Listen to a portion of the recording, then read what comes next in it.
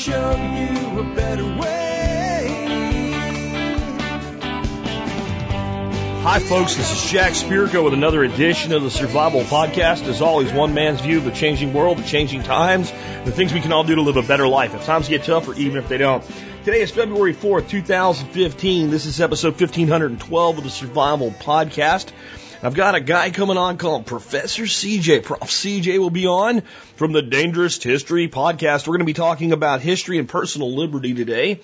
Before we do that, let's go ahead and take care of our sponsors. They do a lot to help take care of you. Sponsor of the day, number one today, Fortress Defense Consultants. Hey, guys, look, I know that you guys out there, by and large, believe in the Second Amendment and the right to keep and bear arms. That many of you know that the best way you can actually show that you believe in the right to keep and bear arms is to keep and bear arms, and I'm all for it.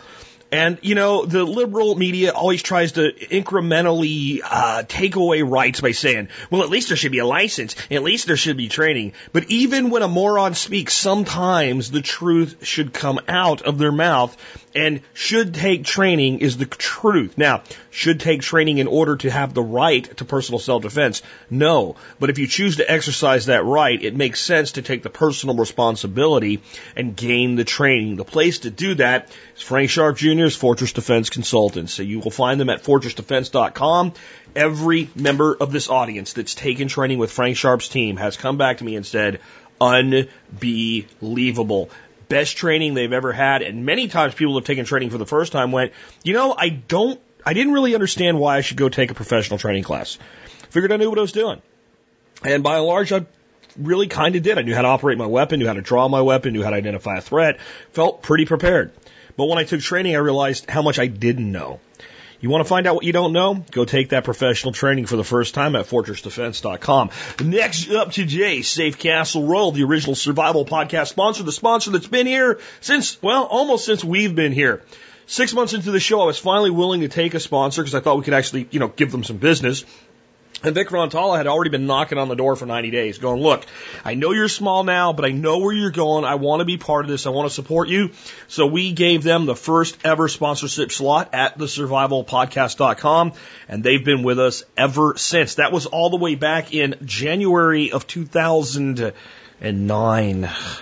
Seems like a long time ago, doesn't it? We were just about to have the swearing in of the current president. That's how long ago that was. And they're still here and still supporting us. They have everything you need for your prepping, from practical to tactical, guns and gardens, and everything in between. You'll find them at safecastle.com.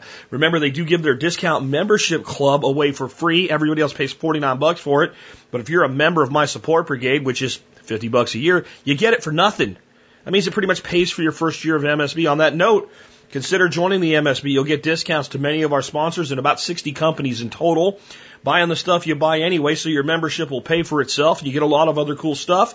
Content that's available nowhere else. Free ebooks, about $200 worth. You can download on day one every episode of the Survival Podcast in zip files all the way back to episode 1 and more. You can find out more by going to thesurvivalpodcast.com, clicking on members. And when you do and sign up, hey, you'll be part of an exclusive club, the Members Support Brigade Club. And I thank you for doing that, because it is how we pay the bills around here. And if you've served our nation at home or abroad as a first responder, like an EMT, paramedic, or firefighter in law enforcement, military, or as a member of the Peace Corps, I do thank you for that service with a discount. Just email me before, not after, but before you join the Member Support Brigade. Put service discount TSPC in the subject line. That's Tango Sierra Papa Charlie in the subject line. That way it won't go die in the spam box. And I'll get that discount code back to you. That email again, jack@thesurvivalpodcast.com. For everybody else, if you want to send me email, that is the only email you need to know, jack@thesurvivalpodcast.com. It all comes straight to my actual inbox, but using the initials TSPC as one word in that subject line will save you from spam hell.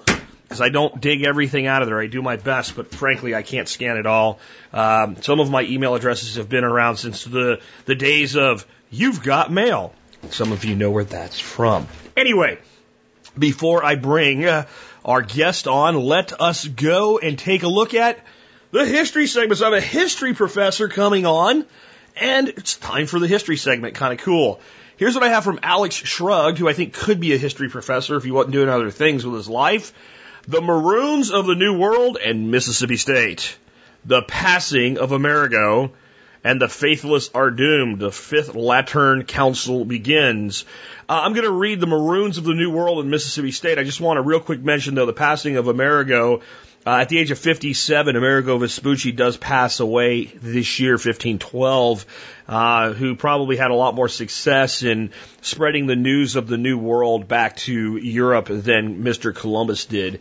A guy that gets a footnote in most history classes that should probably get, well, a chapter. Anyway, let's read The Maroons of the New World in Mississippi State. African slaves begin arriving in numbers in 1512, and as might be expected, the number of escaped slaves went up in parallel. These are not simple folk. African slaves of this time are people with skills such as blacksmiths, tanners, and jewelers.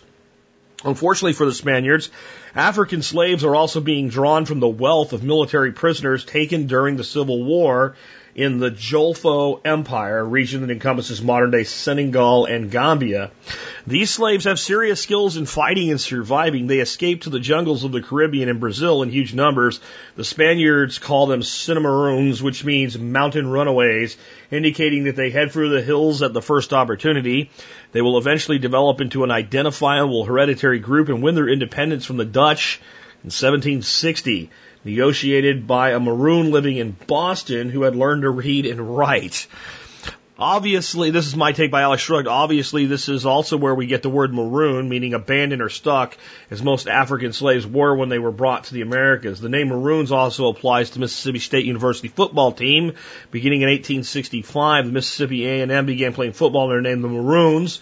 They also used the name the Aggies in 1932 when they became Mississippi State College, and then they took the name on Bulldogs. But the name Maroons was still used well into the 1960s, even after they had officially adopted the Bully Bulldog as their mascot. A little interesting little tidbit there. What I want to point out is that for some of the slaves that were brought over here, this was actually their shot at freedom, because they were not willing to capitulate and they were willing to fight back. So where they were imprisoned as prisoners of war, there was a lot of guards and real prison and stuff like that. But so you can't keep a slave in prison. A slave has to be given some freedom of movement so that they can actually do the labor that you've insisted that they do.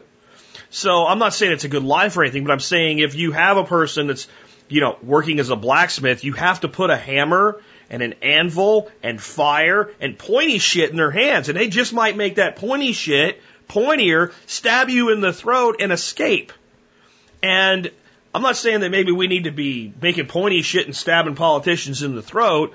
We can learn something here. We don't have to capitulate. We don't have to give in. We can fight back. It's our right as sovereign individuals. That's my take by Jack Spirko. And with that, I want to introduce our special guest, Professor CJ, or as he calls himself on his site and on his podcast, the Dangerous History Podcast, Prof. CJ. And with that, hey CJ, man, welcome to the Survival Podcast. Hey Jack, good to talk to you. Thanks for having me on.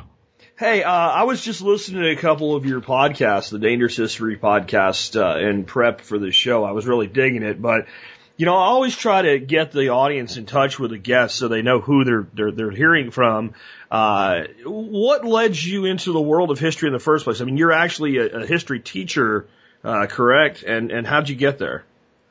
Yeah, that's my, full-time career. I teach college history. And getting interested in history is something that goes way back. I was probably about 10 when, I've always been a big reader. And way back around age 10 or so, I started reading a ton of history, not just novels and stuff like that. And, just kept pursuing it, always was kind of doing it for fun. And, at the same time I was doing that, I realized eventually that I had a knack for teaching. I taught guitar lessons when I was a teenager. Later when I was in college, I taught test prep classes for Kaplan. So I'm one of those people, I guess, who's always just sort of had a knack and a passion for teaching. But it took me a while, as stupid as it sounds, it took me a while to put together, how much I enjoyed reading and learning about history and how interesting I found it, with the fact that I also was into teaching, and to kind of say, maybe that's something I should pursue. So when I did go to college, which I admit I maybe shouldn't have gone when I did, because I was one of those people who wasn't quite sure, what he was going to do. But anyway, I picked history just because it was something I was already interested in, and I lucked out, had a bunch of good history professors, and then kind of gradually the light bulb came over my head that, teaching history would be a pretty cool way to make a living. So I kept at it, eventually got a master's degree, and now I teach college history. That's awesome. You have a master's degree, unlike the lady that I saw on TV that definitely should have went to college, because she said she even has a master's degree and can't find a job.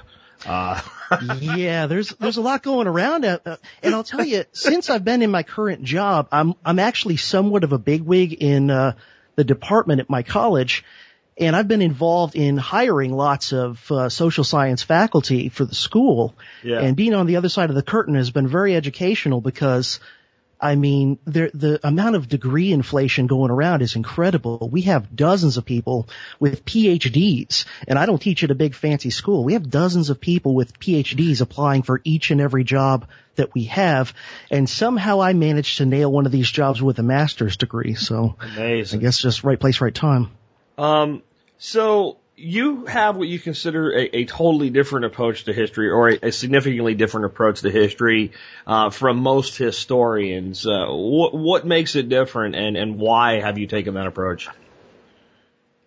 Yeah, it's I wouldn't say it's unique to me. I'm kind of standing on the shoulders of giants who've come before, but it's definitely not the mainstream approach that most historians, whether they're academic or just kind of popular historical writers, take. One thing is that I'm very interested in money, power, and violence. For some reason, not only do I find those things fascinating, but I think those are some of the most important things to understand, kind of how the world has worked and how the world currently works, those three things. And at least as far as academic history goes, in recent decades, the Iron Triangle has been race, class, and gender. Like, that's the prism. One or more of those things is what they want to look at everything in history through. And there's nothing wrong with race, class, and gender and with looking at those issues. And certainly, when historians first started to look at that stuff, it revealed a lot of gaps, things no one had looked at before. But when that just sort of becomes its own little trap of a paradigm, that becomes limiting, and that tends to then blind you to other things. So my Iron Triangle is money, power, and violence. And I'm always very skeptical, even cynical maybe, regarding anyone who has or who wants to have power, especially the political class.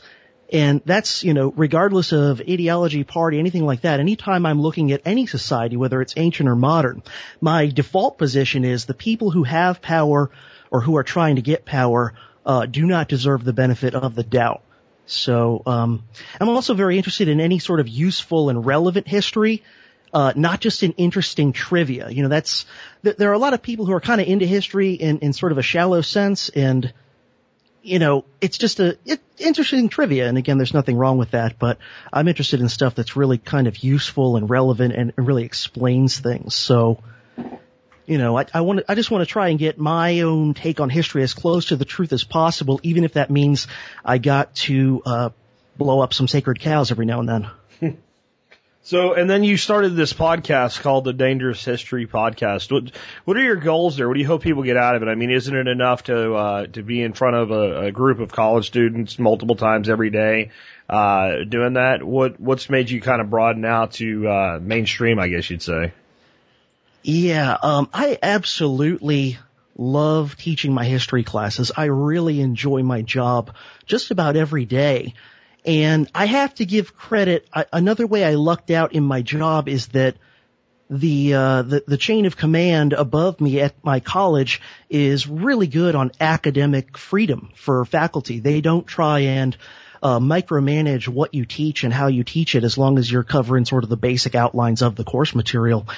And so I go way the heck out there in a lot of, people might be shocked some of the things that I get into and teach. And I've had my bosses observing me while I'm going over like really out there radical stuff.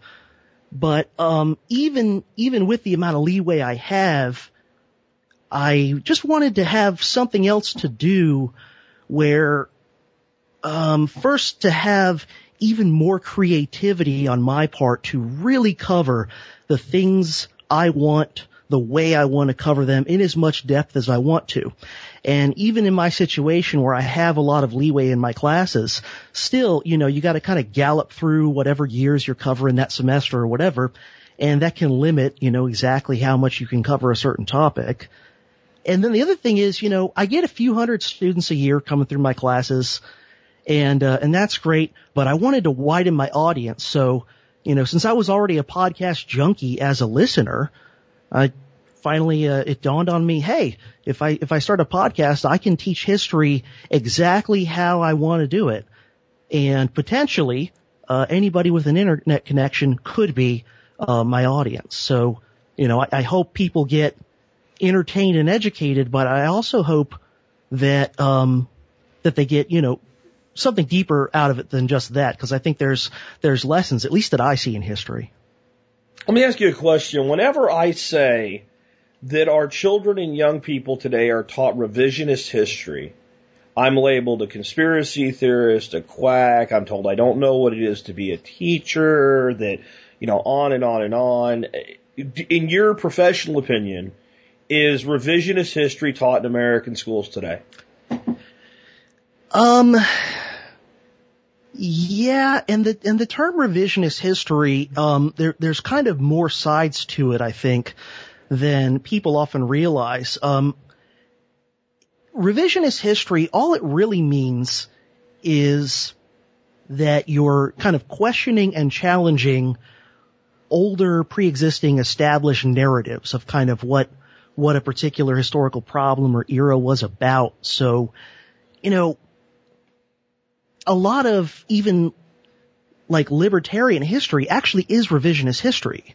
When a libertarian historian goes back and questions something, that the government did way back when, if they're challenging the kind of standard narrative that's been around a long time, that's revisionism. So, to me, yes, revisionist history is taught, but, revisionist doesn't necessarily mean bad. Sure. It doesn't necessarily mean that, people are going out and deliberately, making stuff up or changing things in any sort of a way. Revisionism can be good if you're going back and again, kind of skeptically looking at what the establishment has told you is the truth. We're actually getting into a place where words are becoming important again here, all right? So yeah, the problem is that the word is not the right word. Because here's what I mean when I say that. I mean that children are taught about a historical event, and a whole bunch of really important stuff that should have been in there is omitted because we don't look quite so good if we include that. So that would be teaching with major omissions that should be continued. Or people are taught things that simply are not true. If you look at American Revolutionary mythology, there's a whole lot of things that I was taught that were fact, that were on tests in grade school and junior high and high school, that now I know did not happen. They just didn't. It's not, Betsy Ross making the flag, mock pitcher, things like this. Paul Revere's ride. It's not that the guy didn't ride anywhere, but he, we had to memorize a poem, and this is somebody else really gets the credit for what happened there. I mean, that's what I mean when I say that we have doctored historical record to fit the narrative and agenda of the people in power now. Right. Maybe revisionist isn't the word for that. Yeah, in a way, I would say that to challenge those stories is to be revisionist. In a way, because you're kind of challenging the standard version in a way. So, if you're asking, are students generally taught history that's full of a lot of important gaps and omissions that are, not an accident, or that are full of things that are there that are not correct or didn't happen? I'd absolutely agree with that. Okay. And my proof for why I agree with that would be how many students I've had over the years who come through my classes who, either at the end of the semester or later or whatever, come up to me and basically say, wow, I never realized how much I didn't know, how many holes were in the story I was believing, how many things I used to believe that are just false. I actually, one time, I still remember to this day, even though it was a bunch of years ago, I had one student come find me in my office after the semester was over and shake my hand, look me in the eye and say, I want to thank you because you're the only teacher I've ever had who didn't just tell us bullshit. So, it's those types of things. What's the right word for it? Is it false history? Is it inaccurate history? Because you're making a really valid point, something I didn't even think we would talk about, but I've determined that many words have been ruined. It's like a perfect example of a word that's been ruined in modern vernacular is rhetoric. All rhetoric is bad. Well, rhetoric is part of the trivium of classic education. It's empty rhetoric that might be a bad thing, but people have been conditioned to believe that word is just an immediate word that just puts people down, right? Rhetoric is bad. So right. What is the right terminology for this inaccurate narrative or a narrative of a mission that we teach kids today? Because it does further the agenda of people in power, in my view. Yeah, and I would absolutely agree with that statement. I don't know if I have like a simple, easy, term for it. I guess it could be, we could call it something like, false revisionist history? Yeah, or establishment propaganda or mythology, because in a lot of ways, a lot of standard history really is mythology in the way that like mythology, was used in ancient societies to reinforce the tribe and legitimize those in power. It really is mythology in a way. And I think that we have to be careful with blaming the teachers for this sometimes. I'm happy to blame the institutions. But so one time I put out on the air, as an aside on something, I talked about the mythical, charge of the Polish cavalry at the tanks, right? Which never happened. And, I remember very clearly the history teacher that taught me that in high school, that happened, and taught the whole class that it happened. I guarantee you, he didn't know that was inaccurate information, that someone taught him that. Right? So, yes. And today, right, if you hear something today and you're like, something stinks, something doesn't feel right, 5 seconds on Google and you're at least on the trail of the truth, or at least on the trail of other viewpoints and more information. When I was in school in 1980s, you went down to the library and you broke out the Encyclopedia Britannica from 1972. Which was the year I was born. That was the latest edition of the encyclopedia in my library, right? We have to give a little leeway, I guess, to people that are our age that have come up through that system, because we didn't have this magical formula called the internet that was able to do all this research. Yeah. And the tragedy is, to me, regarding the internet, is it's there literally for free, in your pocket or on your computer, are answers to everything, and, all the myths can be busted. But how many people are actually using the internet on a regular basis to really learn stuff? And how many people are just using it, for Facebook and Twitter and looking up celebrity gossip and all that? So, I mean, that to me is really tragic. And posting false historical memes. Sure, right? Sure. Yeah. And people who don't. That says anyone can put anything on the internet. And It says, Abraham Lincoln, 2006, and there's a picture next to it. It's, that's how it is. Yeah. And people, aren't given enough critical thinking skills, even when it comes to the internet, to be able to figure out for themselves truth from falsehood. So, the bad information looks just as legit as the good information to a lot of these people. But, anyway. Cool. So, you feel that a knowledge of history can be directly applicable to personal liberty and personal freedom. Why do you feel that way? Yeah, I really think that because learning history, assuming you're doing it for real and really trying to get to the root of the matter and the facts, one of the things pursuing history in that way does is it frees you from a lot of delusions.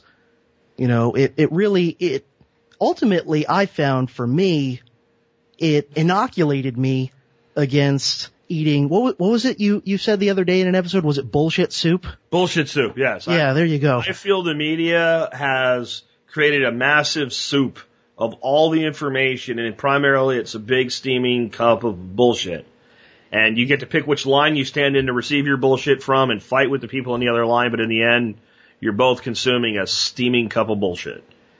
Yeah, and I absolutely agree with that. And for me, at least, part of making that realization and kind of, stepping out of the usual paradigm and the party dichotomy and all that nonsense, history was a key part in me kind of having that awakening, because the more I started to learn the reality of the past and the reality about all the supposed great leaders and whatever, the more I started to, the lessons I learned, I would apply them to looking at the world around me right now.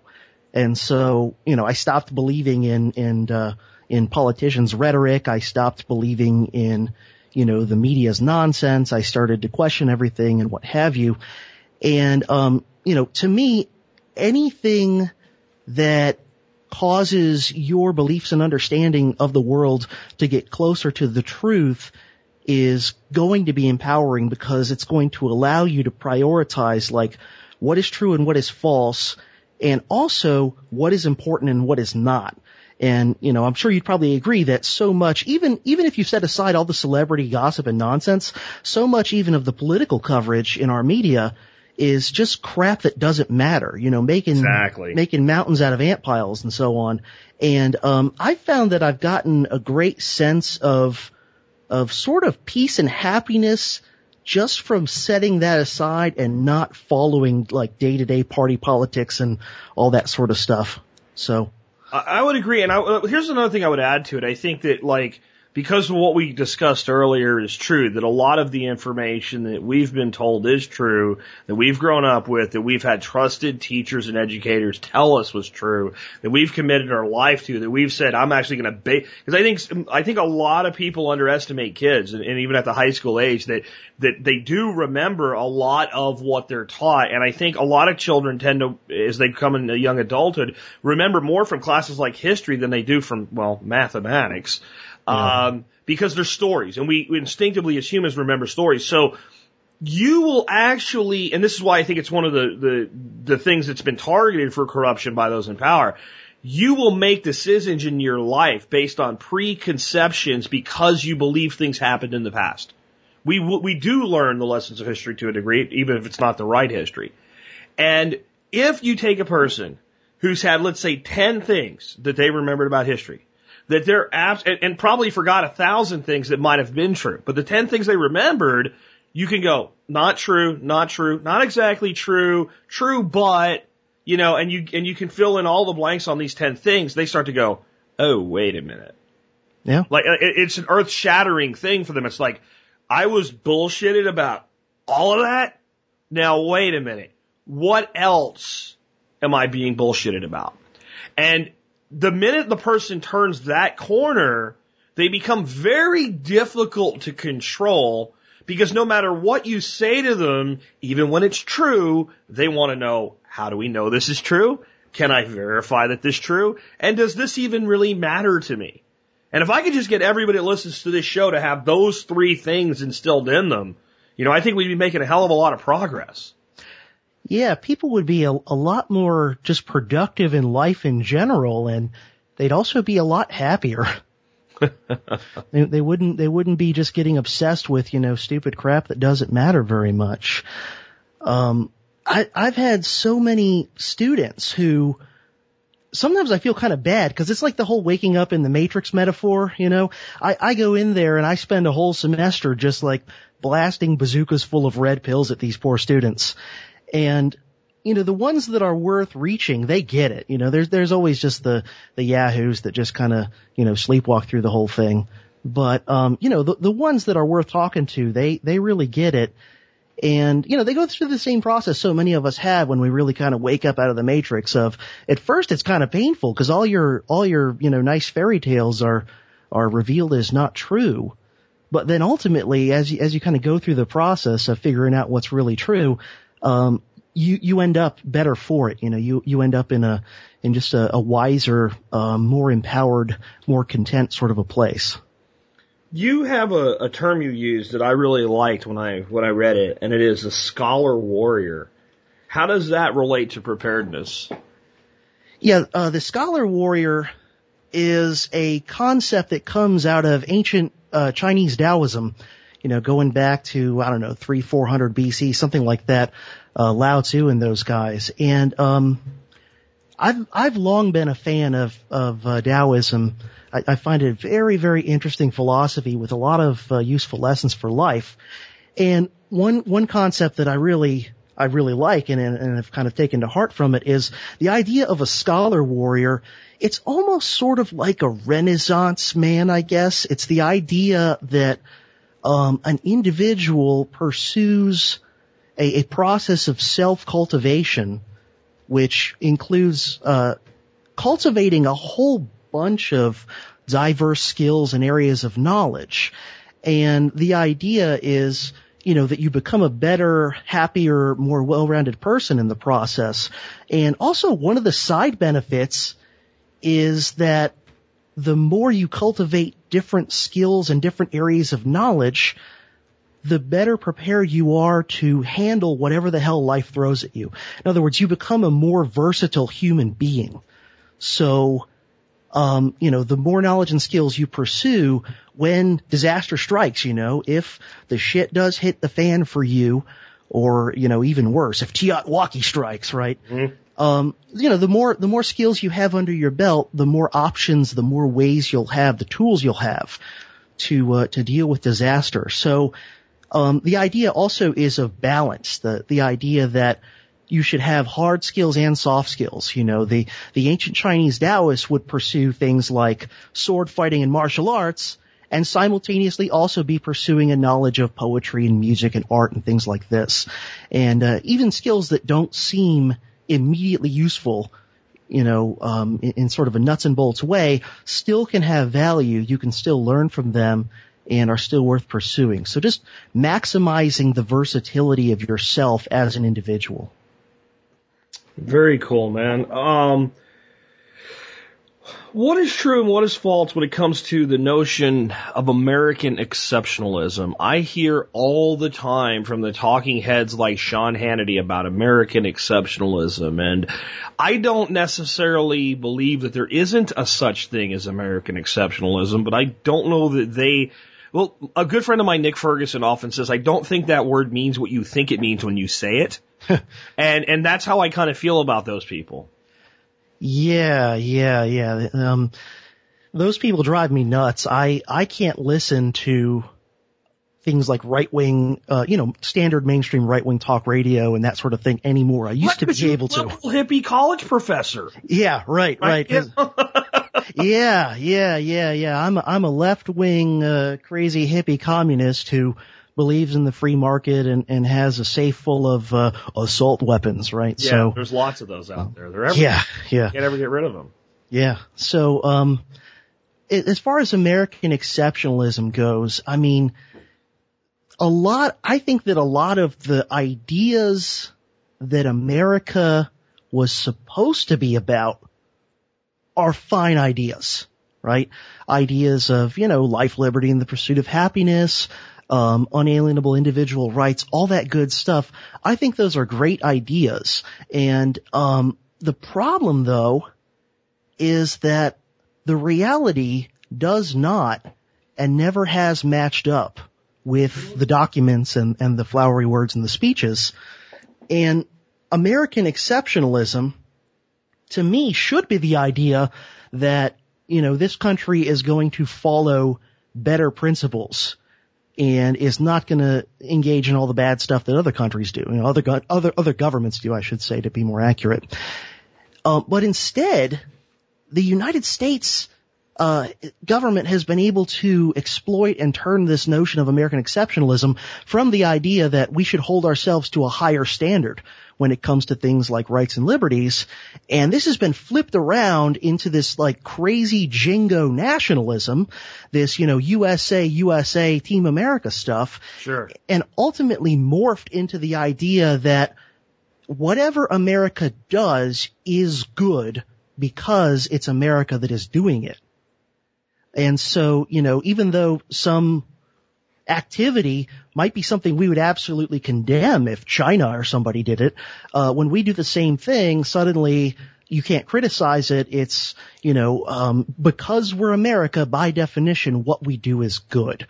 So, that's what I would say as far as Do you think that flows two ways as well? In other words, at times it may be the case that what we do is maybe necessary, maybe it's not preferable, but under the circumstances it's necessary or it's the way it goes. Killing people in war. If you're going to go to war, you're going to kill people. Now, there are things that we've agreed upon, Geneva, Hague, et cetera, that are unacceptable war crimes, et cetera. But in the end, you go to war, you kill people. Right. And we may turn around and say, well, look what they did. And what they did is no different than what we did. And I'd prefer no one get killed. But if we're going to have a war, people are going to get killed. And there's no difference between the way we did it and the way they did it. But it's wrong just because it's not us. Right. Yeah, that's definitely been a centerpiece of a lot of American propaganda, especially in wartime. And it relates to something I talked about on a recent podcast episode, the lie by omission, which is probably the most effective form of lie in propaganda, at least in modern times, where you tell part of the story but you selectively leave things out. And that can be very effective related to wartime because, let's say you're in a war with another country and let's say, which is usually the case, both sides are guilty of, things that should be considered war crimes or atrocities. And what your side will eventually do is to, tell all the enemy's atrocity stories in gory detail, sometimes adding a bunch of embellishments or even fabricating some, and then censor from your own public any bad things that your side does. And so then your people get just the enemy's misconduct. They don't get the story of your own misconduct. And then the unfortunate part is that oftentimes this wartime propaganda ends up being the official narrative, kind of the standard version of the history when the war is over. And so to me, that's a case where revisionism performs a useful function, right? To go back and look at the facts, try to get the whole story and figure out, is our side as pure good as we're told we are? Is their side as pure evil as we're told that we are? World War I is probably the most egregious example of this, where America was getting all kinds of stories of German atrocities, many of which were totally fabricated or at least greatly exaggerated, and was not told about any of the naughty things the British or the French were doing. And we have a tendency, especially today, just because, the Nazis happened, to look back at Germany during World War I and assume they're already pure evil. But of course, in World War I, Germany was just kind of a typical European country at the time. We also tend to not realize that a lot of the sentiment that enabled Nazi Germany, not the same actions, but the sentiment that enabled those actions was very prevalent here. And things like the Nazi eugenics programs, we had stuff like that going on here. It was almost like when World War II happened, we can't do that now. But there was some of that type of thinking and actions behind it going on here with, certain people just shouldn't reproduce, right? Yeah. And it's unconscionable now that the United States would have ever had that position. But I think we actually, of all nations in the world, had the first laws to actually enforce that type of thinking. And if I remember the documentary I watched on this right, we were actually congratulated by the Germans for being more decisive in making that decision than they were. Yeah, when the Nazis first came to power in the early 30s, they felt like they were behind America in terms of eugenics. And there are documents of Nazi leaders saying wow, we need to really catch up with those Americans. They really know how to deal with the undesirables over there.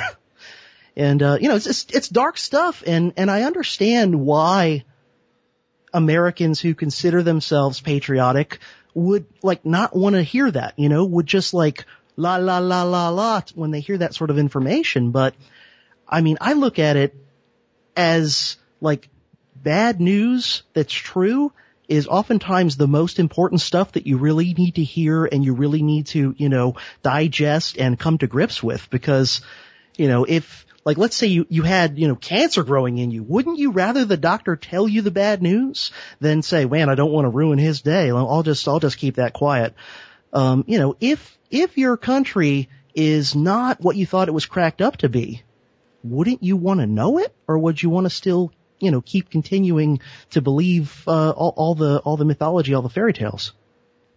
Yeah, and I think there is a tendency for people to want to continue to believe mythology and fairy tale.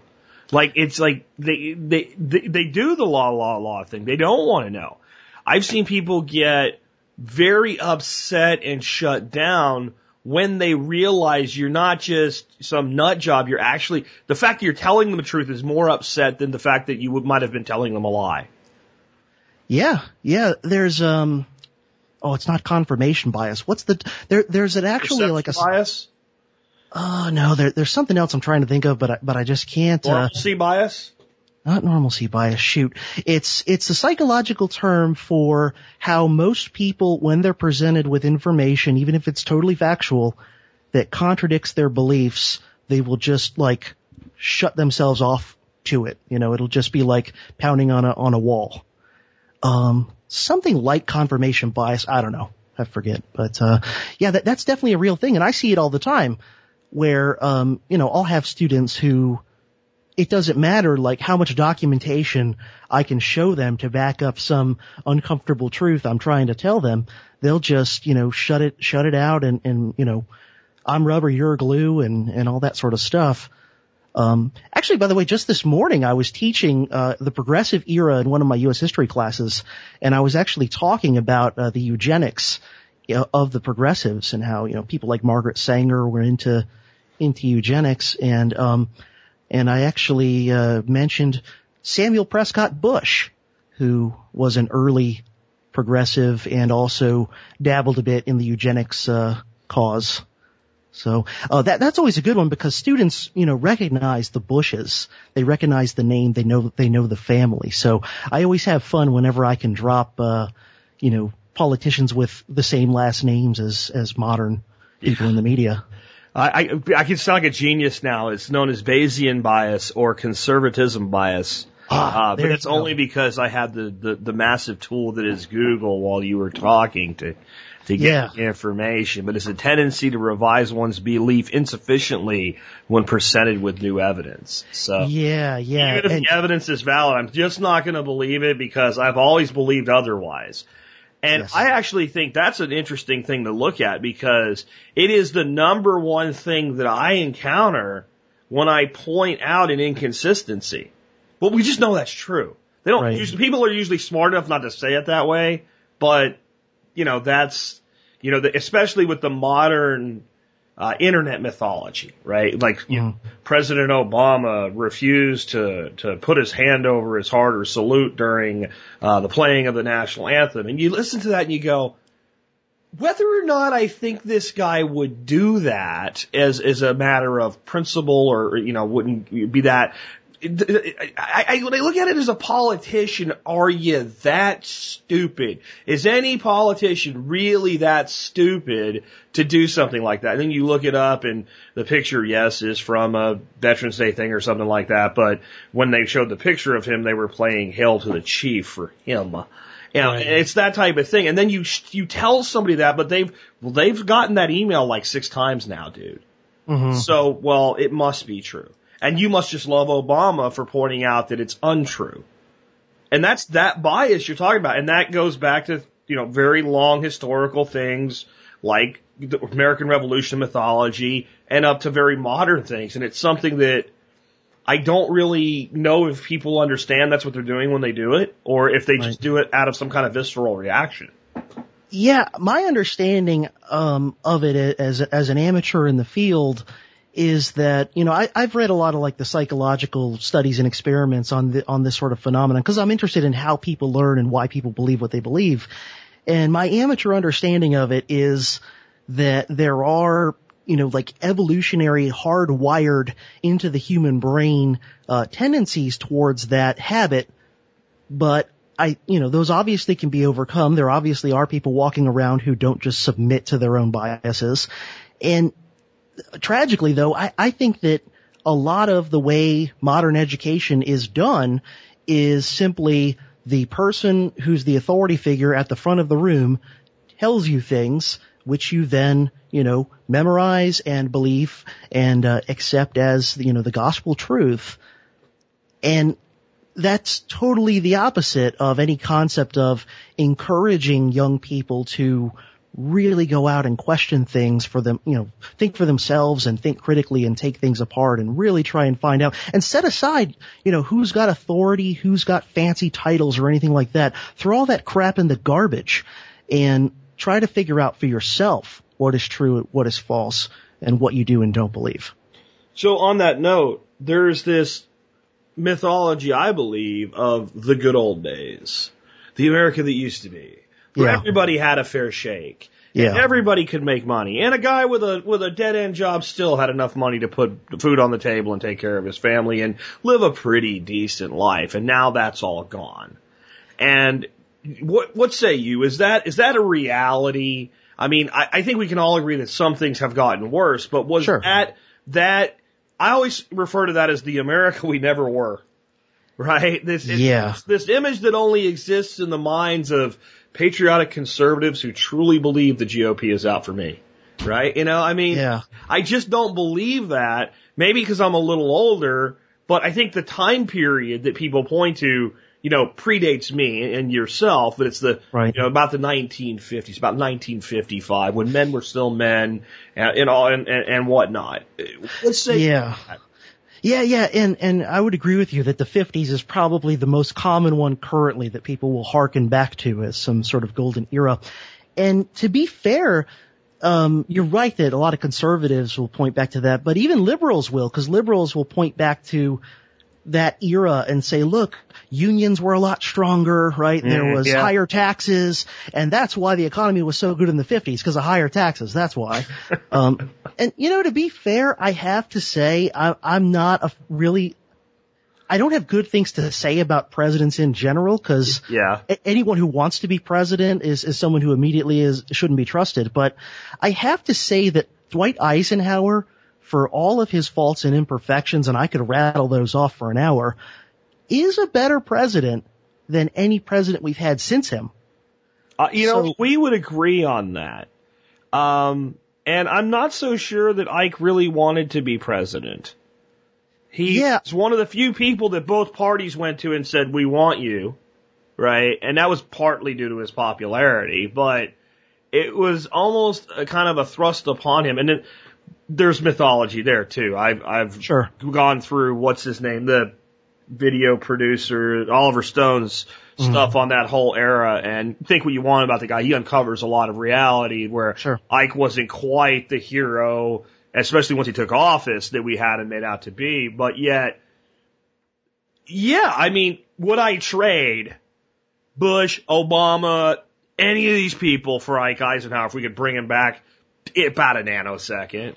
Yeah. I really would. And if you want me to point to another guy kind of like after that, Andrew Jackson, we got to get back to. So that tells you I have pretty high esteem for Ike Eisenhower. Yeah. So on the topic of nostalgia, the notion of good old days and golden ages and whatever, it's understandable why people might feel that way. I mean, part of it is everybody has problems in the present because the present is real life. So it's easy when you're looking back on previous eras to kind of, not notice all the problems because you're not living in it right now. But to me, there's kind of two types of nostalgia that apply to history. One of them is personal nostalgia, which is most often looking back on one's own childhood. And I guess that's part of why the 50s are so popular in that role right now, because all the baby boomers, that's when they were a kid. Sure. And if they had even a halfway anybody who has a halfway decent childhood is going to have some nostalgia for it, unless it's like truly horrific, And if it's truly horrific, you probably are going to live in some sort of, denial and repress a lot of it anyway. So, you can understand that's a big part of why someone today might be nostalgic for the 50s. And the problem though is you're looking back on a time when you were a kid.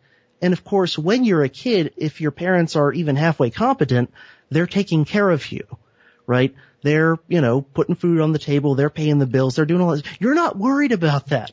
So you can look back on when you were a kid and have this sense of, oh, everything was so simple and easy because, again, if you were a kid with decent parents, things were probably simple and easy for you when you weren't paying the bills. But, Yeah, that's a great point because right now, my son's in his 20s. I'm a little bit more upfront with him about like the challenges of life and all, and I've kind of like arrived at my level of happiness too. Now I've got a successful business and what have you.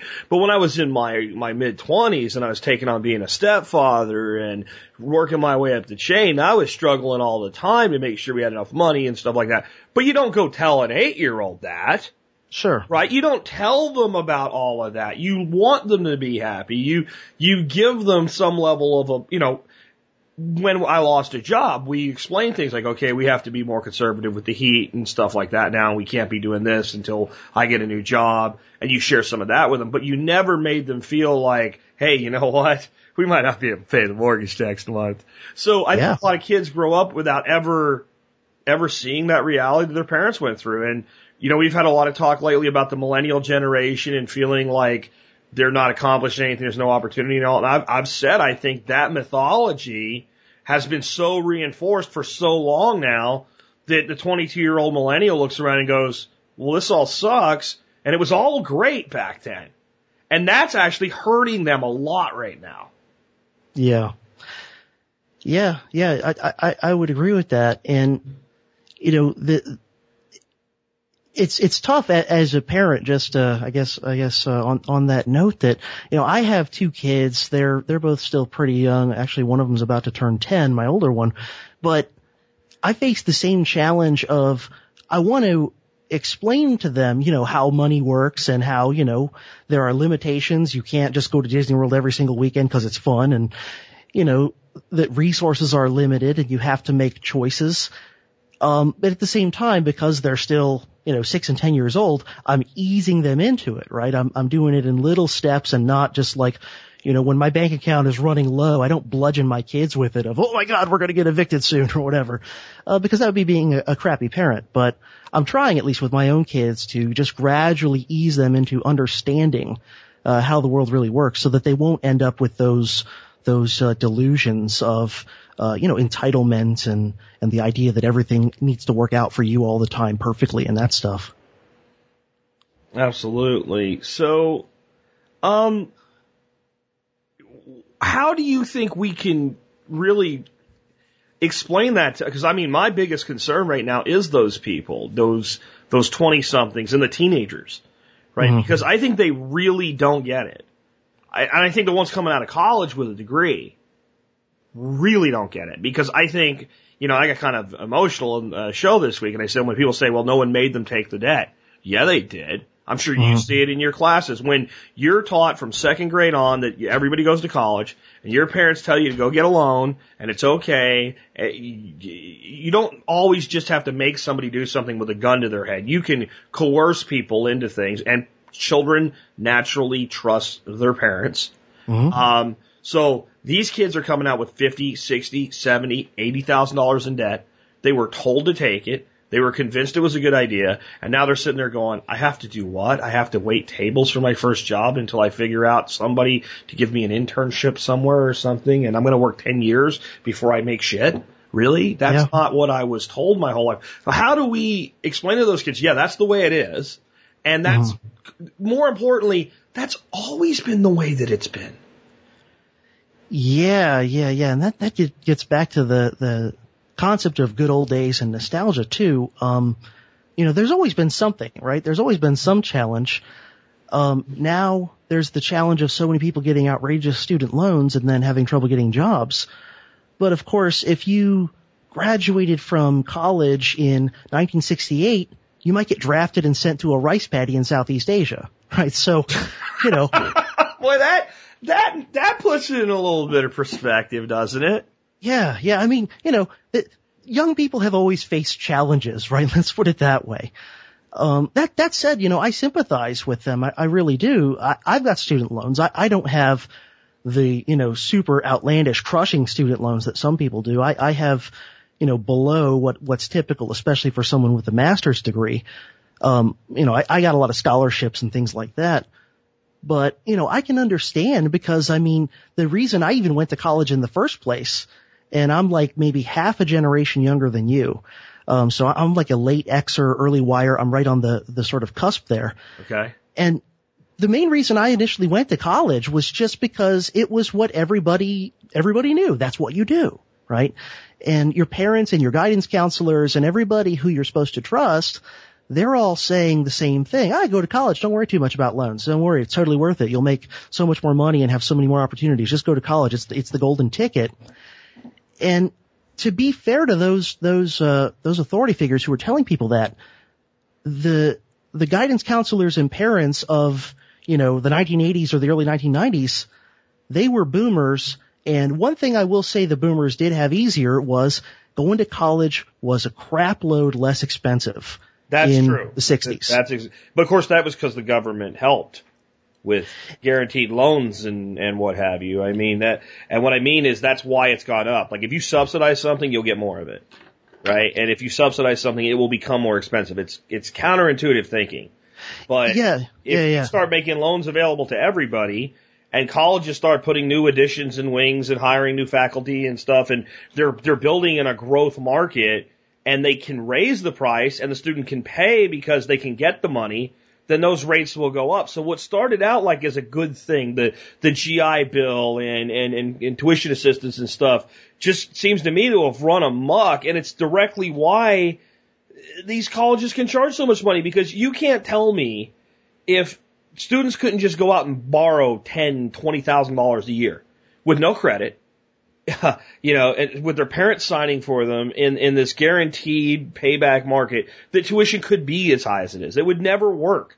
The colleges would have to be more competitive. Yeah. It is just basic economics 101. When you subsidize the hell out of something, you're going to drive the cost up. I mean, that's just like water flowing downhill at the end of the day. The boomers had the luck of timing where many of them came along when those sorts of loans were just becoming available and grants and things like that. But they came along before there had been decades of all that money being pumped into college to drive the prices up. Yeah. So they kind of got in early before the inflation kicked in on the cost of education. So, and to be honest, that is an opportunity that the boomers got, and even my generation got the tail end of it, that the modern generation doesn't get. I mean, if we're going to be honest about it.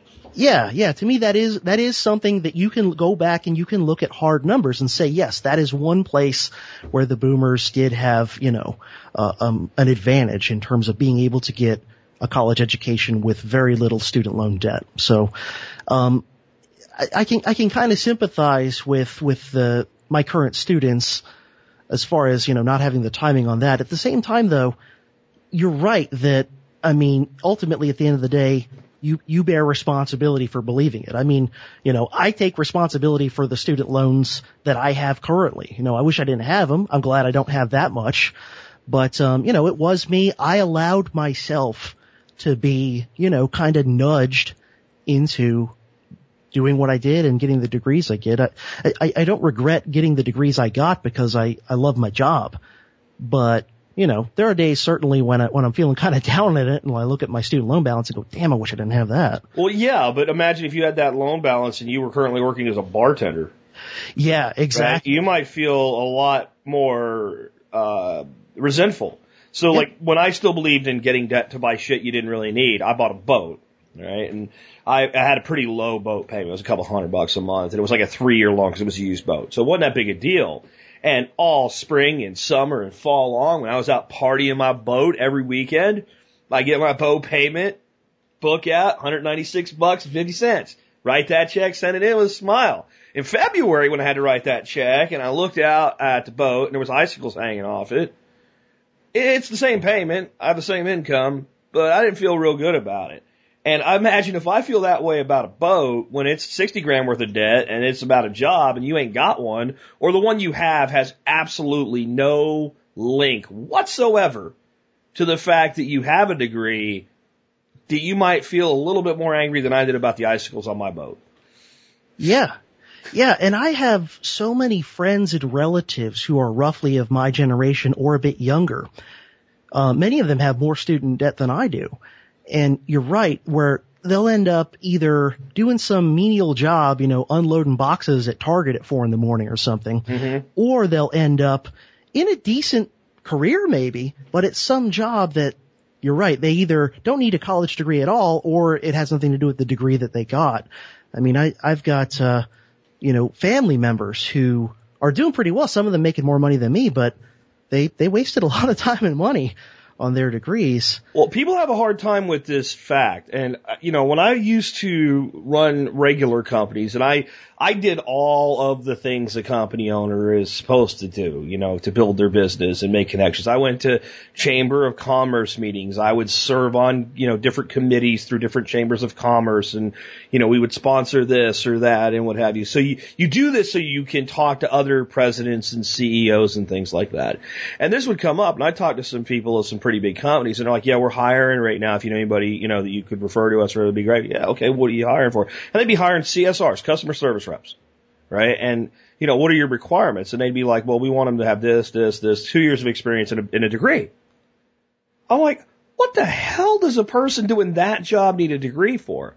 And the response I would get would be something to the effect, if there's so many people out there that need jobs with degrees right now, I might as well get somebody with a degree.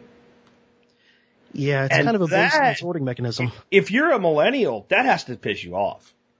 I mean, that just has to fly in the face of everything you've been told your whole life.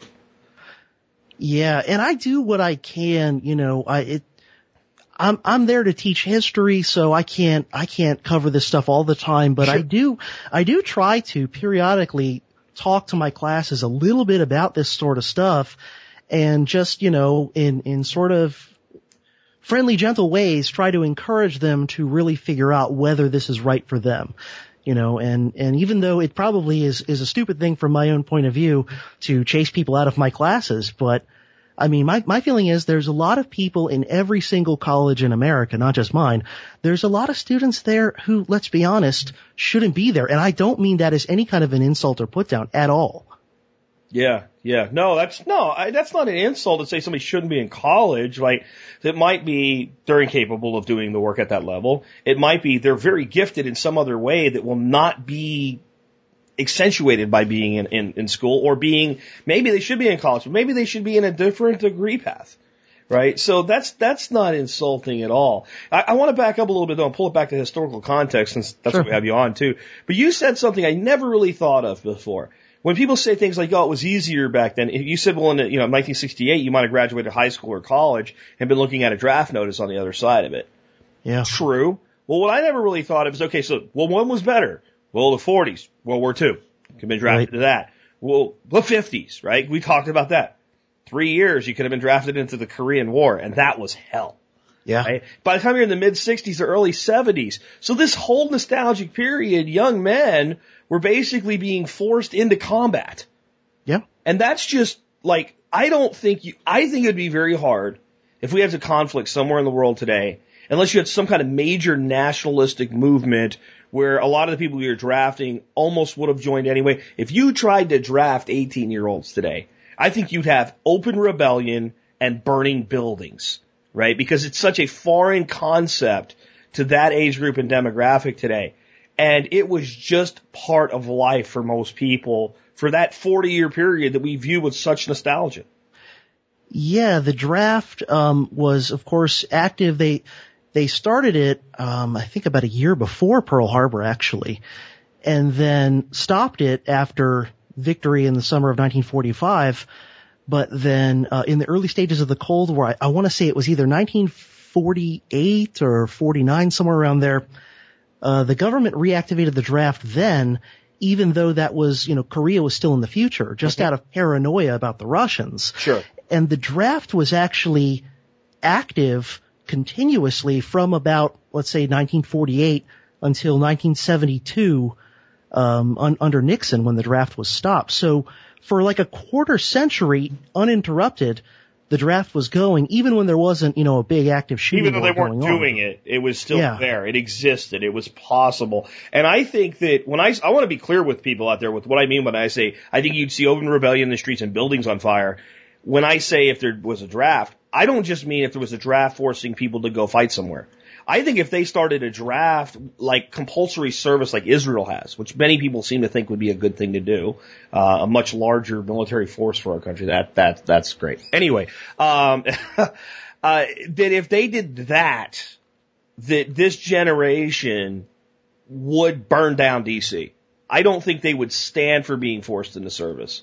And I'm not saying that's good or bad, or I'm not making any judgment on that right now at all. I'd have to really think about that to say what I think that means. That's a deep philosophical examination. But I think what it says is the concept of it is so foreign to them, they can't even conceive of a world in which it exists. Yeah. And, I would sympathize with them too, because, personally, I always come down on the side of individual liberty first. So, I'm not a fan of the draft either. But no, the mentality is because, I'm sure when you grew up, you had adult family members, friends of family that were not the old guy, right? Not your granddad from World War II, like the guy that was like about as old as your dad or maybe a little bit younger that had been drafted into Vietnam and stuff like that. And so even though you're too young to have experienced it yourself, it's personal.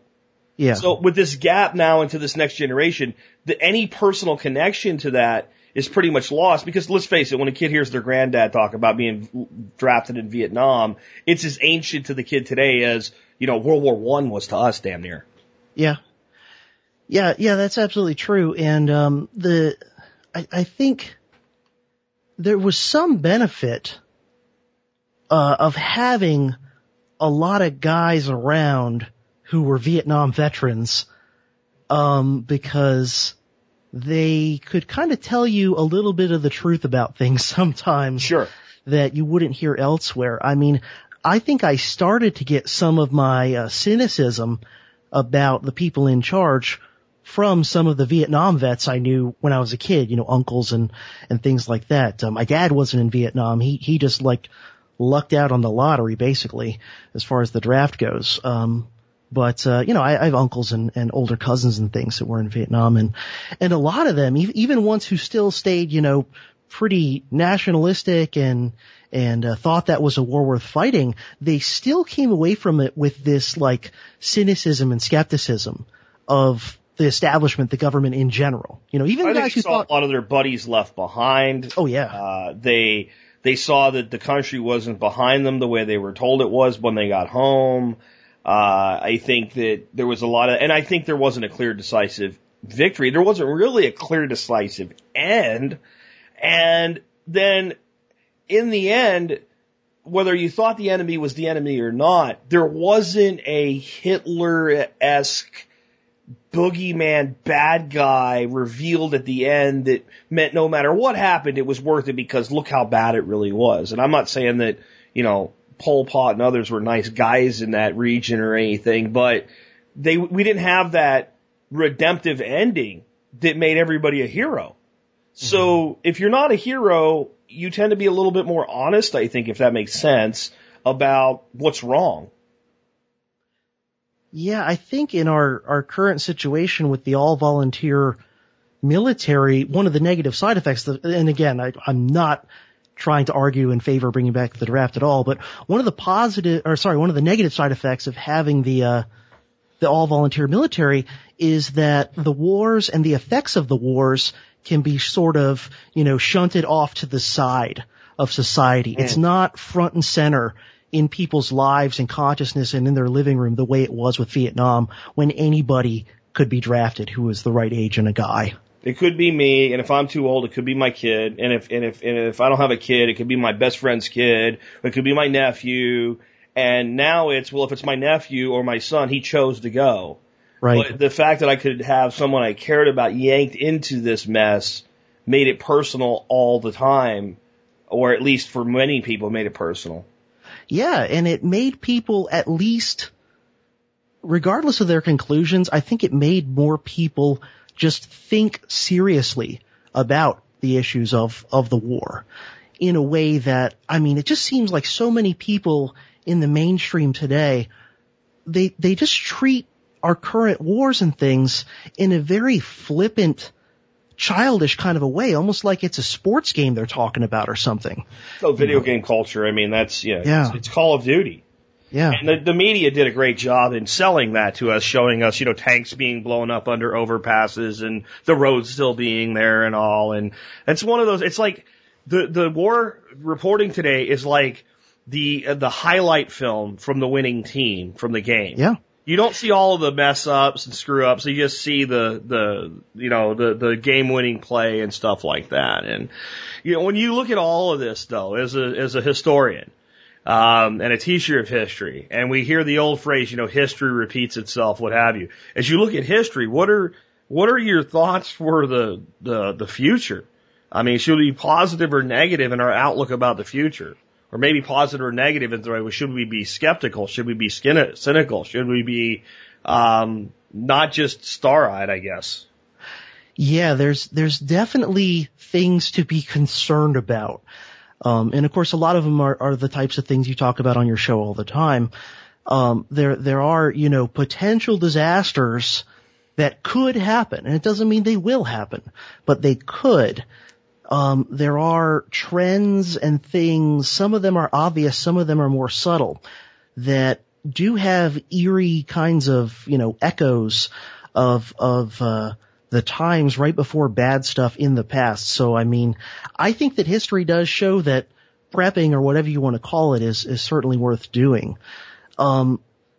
There are some definite parallels in current times, I think, to the years right before World War I, which is almost exactly 100 years ago. Actually, last summer was the 100th anniversary of the beginning of World War I, and I did some podcast episodes on World War I when that happened.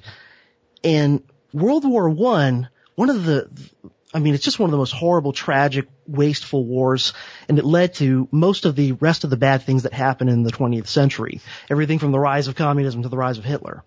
And World War I, the thing that makes it even more tragic is a lot of the decades right before World War I were pretty good for a lot of the countries in Europe. The economy was doing well in much of Europe. There was a lot of innovation, a lot of, growing middle class, people's standards of living getting better. And so everybody was just kind of like, oh yeah, things are great. There won't be another disaster. Yeah, the last really big war we had was Napoleon. He was almost 100 years ago. So no problem.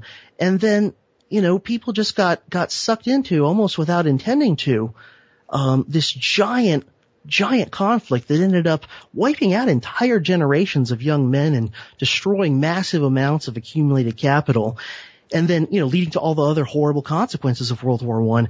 And when you look back with the benefit of hindsight, and look at like the tensions between the world powers prior to World War I starting, and the notion that Archduke Ferdinand's assassination was just really the spark that hit the kindle. I mean, it could have been anything, right?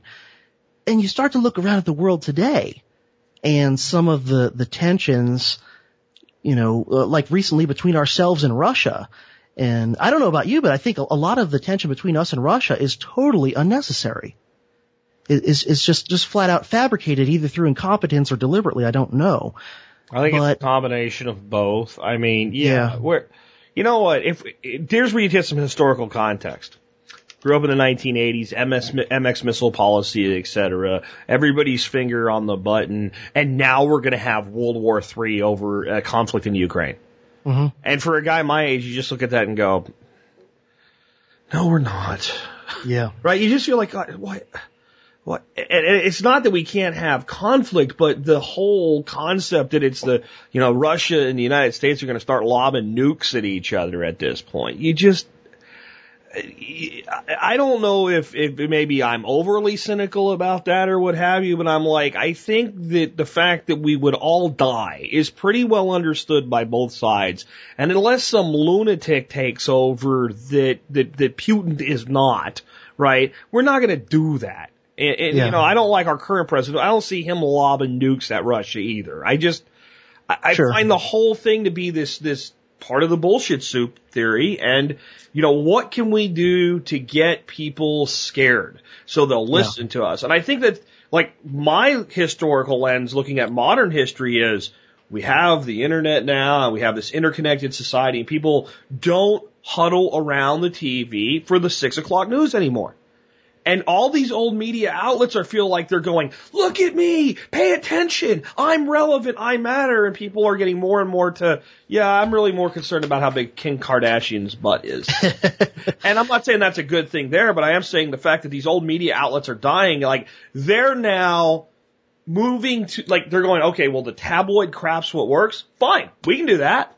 We can sensationalize things. We might not talk about Bat Boy, but we're going to tell people that if some kid in Kansas doesn't get his measles vaccine, your kid could be dead tomorrow because of it. And we'll just ignore the real numbers from the CDC that say in 1968, little history, when there was no frickin' measles vaccine, the death rate in the United States for measles was 0.0000267% or 2/10,000th of 1%. We'll just ignore that.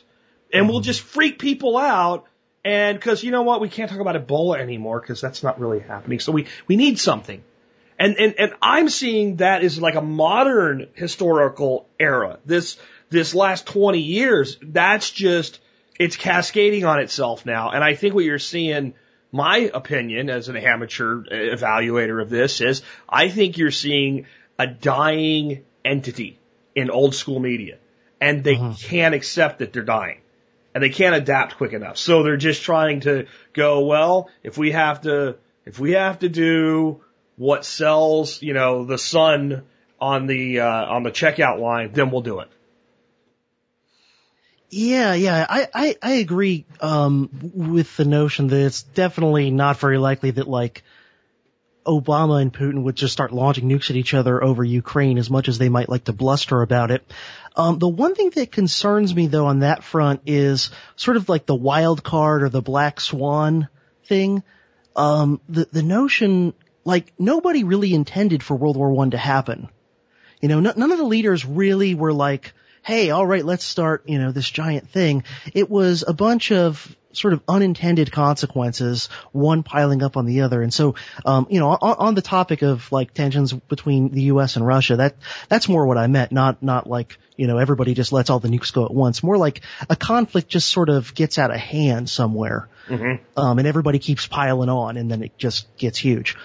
But, and that's possible, but, and I think it's something we don't need to just ignore, but I think when we start getting this vision of Russia and the U.S. honking nukes at each other over this one thing, I just think it's way overplayed. No, I agree with that.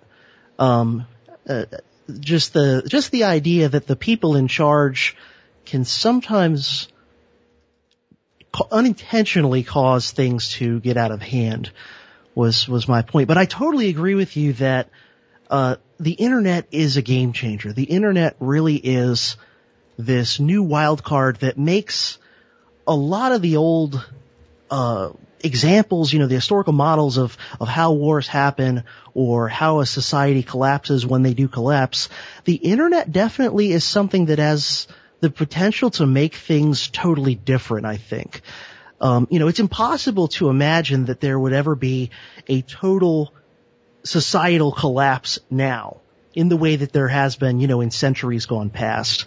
And the internet's a big part of that, right? Because places are so connected that even if one part of the world had a massive, you know, decline in standard of living or whatever, the rest of the world is still going to have all the technology and so on. And because of everything being connected in terms of communication and transportation, you wouldn't have really like a dark age in that sense, I think.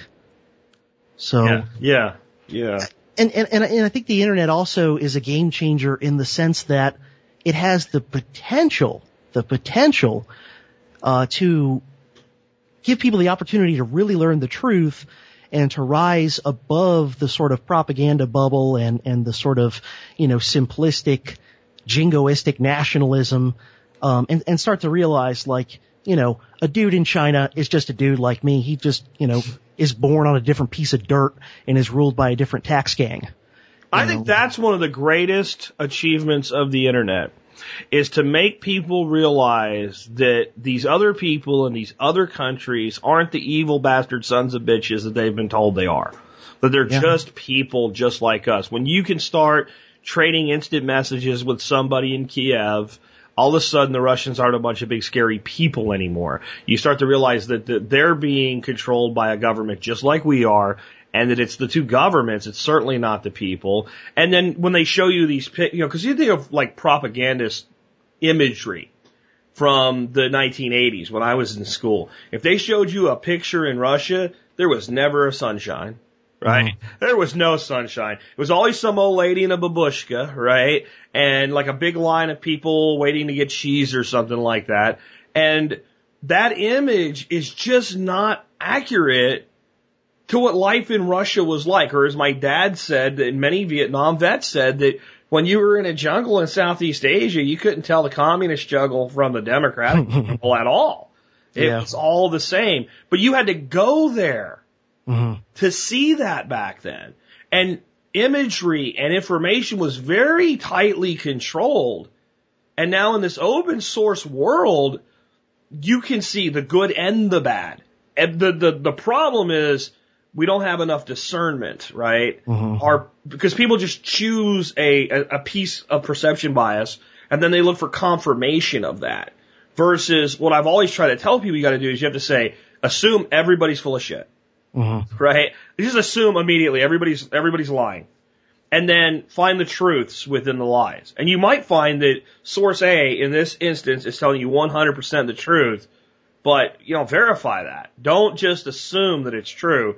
Even when it's me talking, I can mess stuff up. I told you the Polish cavalry charged tanks because my history teacher told me that. And until somebody pointed out, hey, that's not what happened, and I researched it, I just believed it. So we can all be wrong. And if you're getting I love the people well, I get all my information from InfoWars.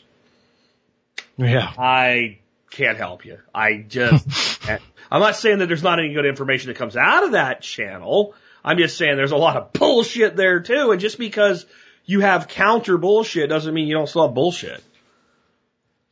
Yeah, and there's an interesting generational split where the older generations, by which I mean, the generations that are older than you and I, the kind of boomers and up, what's left of the older generations than that, they're the ones who are, and I know there are exceptions. I know boomers who are totally tech savvy and are, more tech savvy than I am, but the older generations are more likely to just, go watch the network TV news or read their paper that they read, and that's their source of information. And if it says it in there, man, it's true. Oh yeah. I mean, these are people who still look at it the way people used to look at Walter Cronkite of, oh yeah, we trust him. He's the guy on TV, right? He raised my kids. And that's one thing I will say in favor of the millennials is, and I think it's largely due to the internet, they are, I think, a little bit better about not just immediately swallowing the mainstream, media propaganda all the time. They're a little savvy on that. That's been my experience anyway, interacting with them all the time. At least they have a sense of distrust. I think that's the big thing. Or I think a lot of times it's that's just not where they get their data from. Yeah. Right. They just don't use that. They grew up, the millennials, grew up with a smartphone. Right. They grew up with it. Their data comes from their phone, their tablet, their computer. A TV is when I want the screen bigger. Right. Where people from my generation, I remember 5 channels. And one was PBS, and when you wanted that one to come in, you had to bend the rabbit ears a certain way and put the foil a certain way to get it to come in because we were at the edge. And when we lived in one place, we had a big antenna outside, and you used a pipe wrench to turn it because we didn't have a rotor. And I remember when you wanted to put, I think it was CBS on, you had to go outside and turn it, and my dad would be yelling out the window, a little more, oh, there it is. And it would come in when you wanted to change back. So people my age and a little older remember a time when there was a very limited amount of info. And I think that the divide comes from how old were you when that changed? Yeah. Right? Now, how old are you now? How old were you when that changed and you were exposed to it at work? Most of us, our first internet experiences were through our jobs. I don't say all of us, but for most of us. And, you know, I grew up at a time when if you used a computer with a modem, you called another computer. Right? And you had a direct connection to it, and there were chat boards back then. But you had to dial in, and only so many people could fit on it at one time, and it was like, you'd go back the next day and see what somebody said. It was like, it was slower than a phone conversation. It wasn't two-way. But then when I was in my 20s, and I got into a work environment with sales, you know, you're using a computer. I had computers. I still learned typing in school, but I also learned keyboarding in school. So when this came out, it was easy for me to say, oh, this is something new, I can use it. But it makes me think of what Joel Salatin said about, you know, like all these new farming methods that are actually old farming methods coming back. It's going to take new blood coming in because most of the farmers that are 60 years old. And when you're 60 years old, you just don't care to learn anything new anymore. You know, especially if it takes work, right? So I think if you were about 60 in the mid 90s, with some exceptions, you just did, like my father-in-law, you know, he's 80 now. He does, in his 80s now. He doesn't, none of this matters to him. He doesn't care. It's still, you know, whatever the nightly news says is true and whatever the paper says is true. If the paper said that somebody got something stolen, from the police blotter, then there's thieves in the area and we have to lock everything up. You know, I mean, that's how real it is to him that it said in there that somebody stole something somewhere. Yeah. I think there's the possibility, because of changes like that, there's a possibility, and I'm crossing my fingers and hoping that the current generation of youngsters might kind of have some redemptive qualities, like, and I don't just mean for themselves individually, but like might actually have a positive effect on the world, might surprise everybody who's like, oh, kids these days and all that stuff. Sure. You know, they might surprise us in a good way. And I think part of it is, you know, what we do in interacting with them, it matters. You know, what we do matters. I mean, I know for me, that's part of why I went into teaching, and it's also part of why I started my podcast, is that good ideas don't just automatically implant themselves in people's heads. They have to be shared. They have to be taught. And I'm sure that's probably, you know, one of the motivations in you starting your podcast as well, that, you know, kind of fighting the good fight in a way, right? Trying to spread good ideas, because that's all we can do to exert whatever influence we can on trying to steer things in a more positive direction long term. Absolutely. So if people want to learn more about the work you're doing with your podcast, how can they do that? Yeah, the website is profcj.org, profcj.org. And so far we got 50 episodes. I'm cranking out usually about one a week. That's what I can do right now, because I'm not one of those university professors who teaches one class a semester and takes off every other year and whatever. You know, I work for a living. I teach a crap load of classes and don't have any assistants or anything like that. So anyway, profcj.org, and you know, I'm on iTunes and Stitcher and all the usual suspects for podcasting. So hope your listeners will come check me out there. Awesome, man. Thank you for the work you do. Thank you for making a difference in the educational system, and thanks for being with us today on the air. Thank you very much, Jack. It's been my pleasure. And folks, with that, this has been Jack Spirko today, along with Professor CJ, helping you figure out how to live that better life if times get tough, or even if they don't. Seeing our food these days, you know it's on our TVs. Sometimes we forget that we are what we eat. I don't know the answer. It's like there's nothing I can do. It's the price we pay, I guess, when we follow all the rules.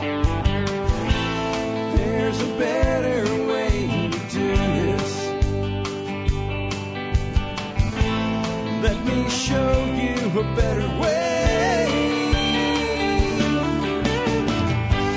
You don't have to be another face in the crowd.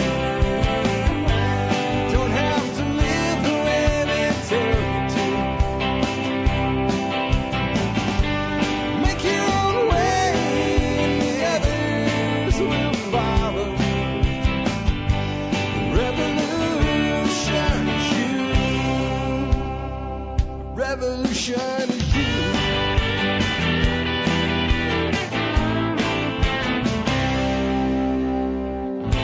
Someday we'll realize our children just can't pay. 'Cause nobody up there cares. They're living for today.